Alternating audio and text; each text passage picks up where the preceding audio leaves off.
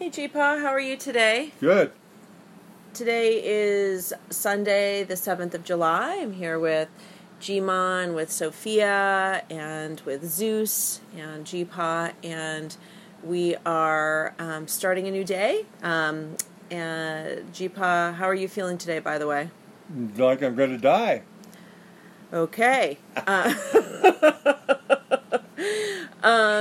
Well, with that, maybe you can tell us a little bit about the power of silence. Yeah, silence. Silence. Well, the reason I say about I feel like I'm going to die is that I'm here at my home hospice in New York City, and I have the COPD in the fourth whatever they call it, fourth trimester. What is it called? Fourth degree? I think it's end stage COPD. End state, whatever it is. Anyway. Mm-hmm.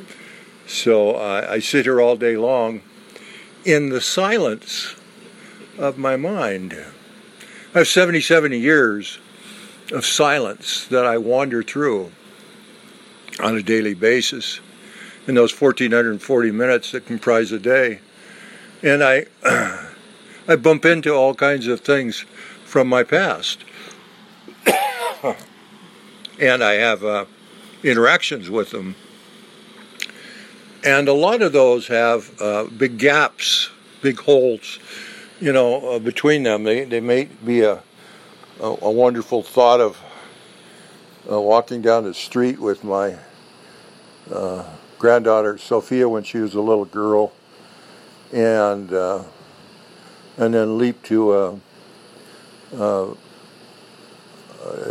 scene of myself helping deliver a baby over in Vietnam in an old Vietnamese shack made of straw, where the woman has a ball of her hair in her mouth and she's biting it and pushing, and our two medics are there helping her deliver a baby. And the irony of the silence of the thoughts is what amazes me, because in my thoughts I don't hear anything.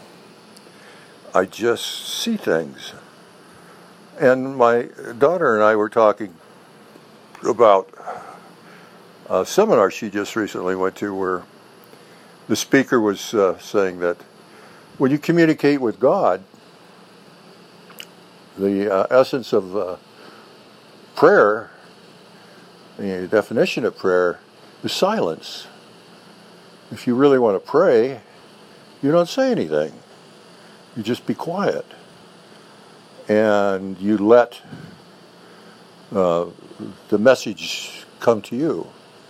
Well, if you're not religious, which is okay, you can use the power of silence to communicate with the universe.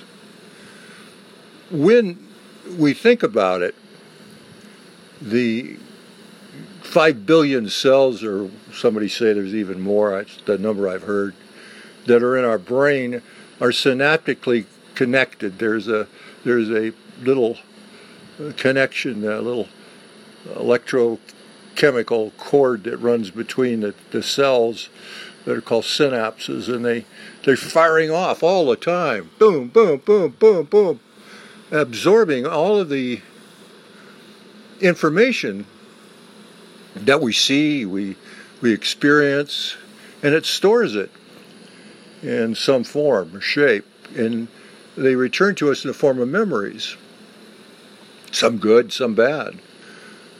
But there are moments in our life that may happen on a daily basis where we feel confused or upset or tired or confused or depressed or angry or sad, lonely, happy, variety of different feelings.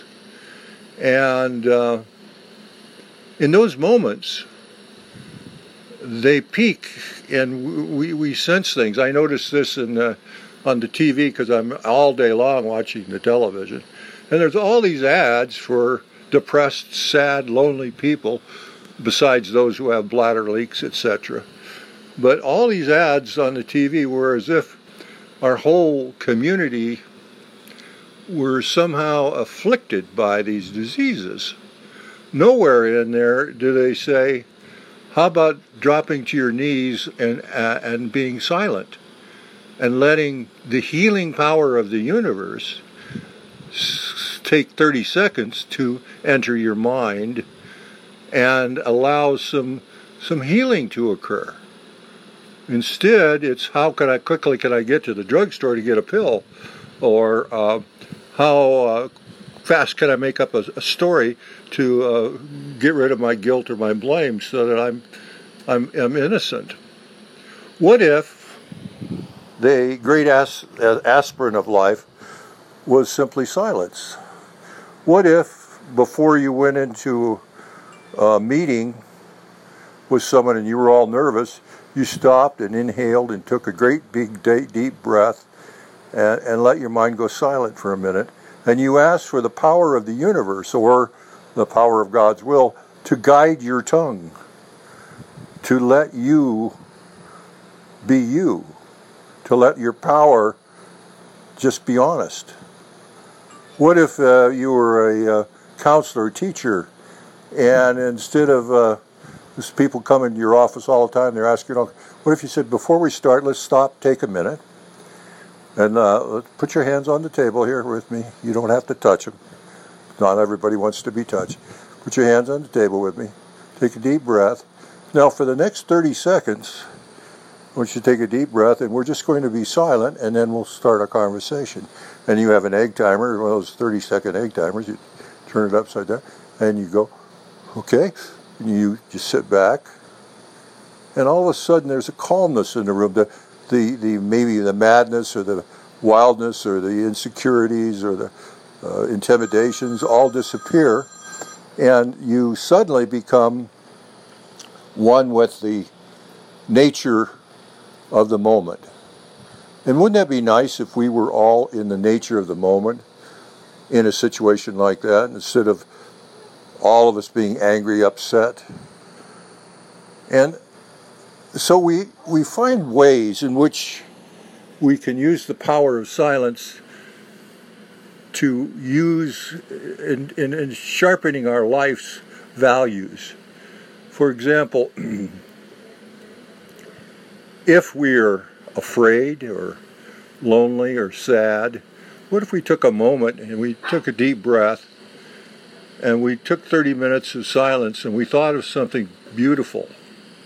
I remember when I was at the World Trade Center when it was collapsing all around us, and I dived in top of these two women that were screaming, and I was trying to protect them from all of the debris that was falling, and they were screaming, "We're all going to die, we're all going to die." And instinctively I said, amidst all of the cacophony around us, I said, think of something beautiful. Think of something beautiful. And as I said that, the thoughts of my children and my family all started to rush through my mind, because I was sure at that moment I was having my last thoughts. So I want you to know that if you use silence, if you take that moment of silence to re-engineer your brain cells, they will be in favor of the good outcomes in your life. If you don't, you might rush right on and overlook the best choices that you could have, which all come out of silence. Thank you. Thank you, Dad. I like that thought of thinking about something beautiful. If you are a listener and would like to pass this along, please do so. You can also contribute to Cliff and Lori McKenzie at 53 East 7th Street, Apartment 9, New York, New York, 10003. Have a nice day. Bye-bye.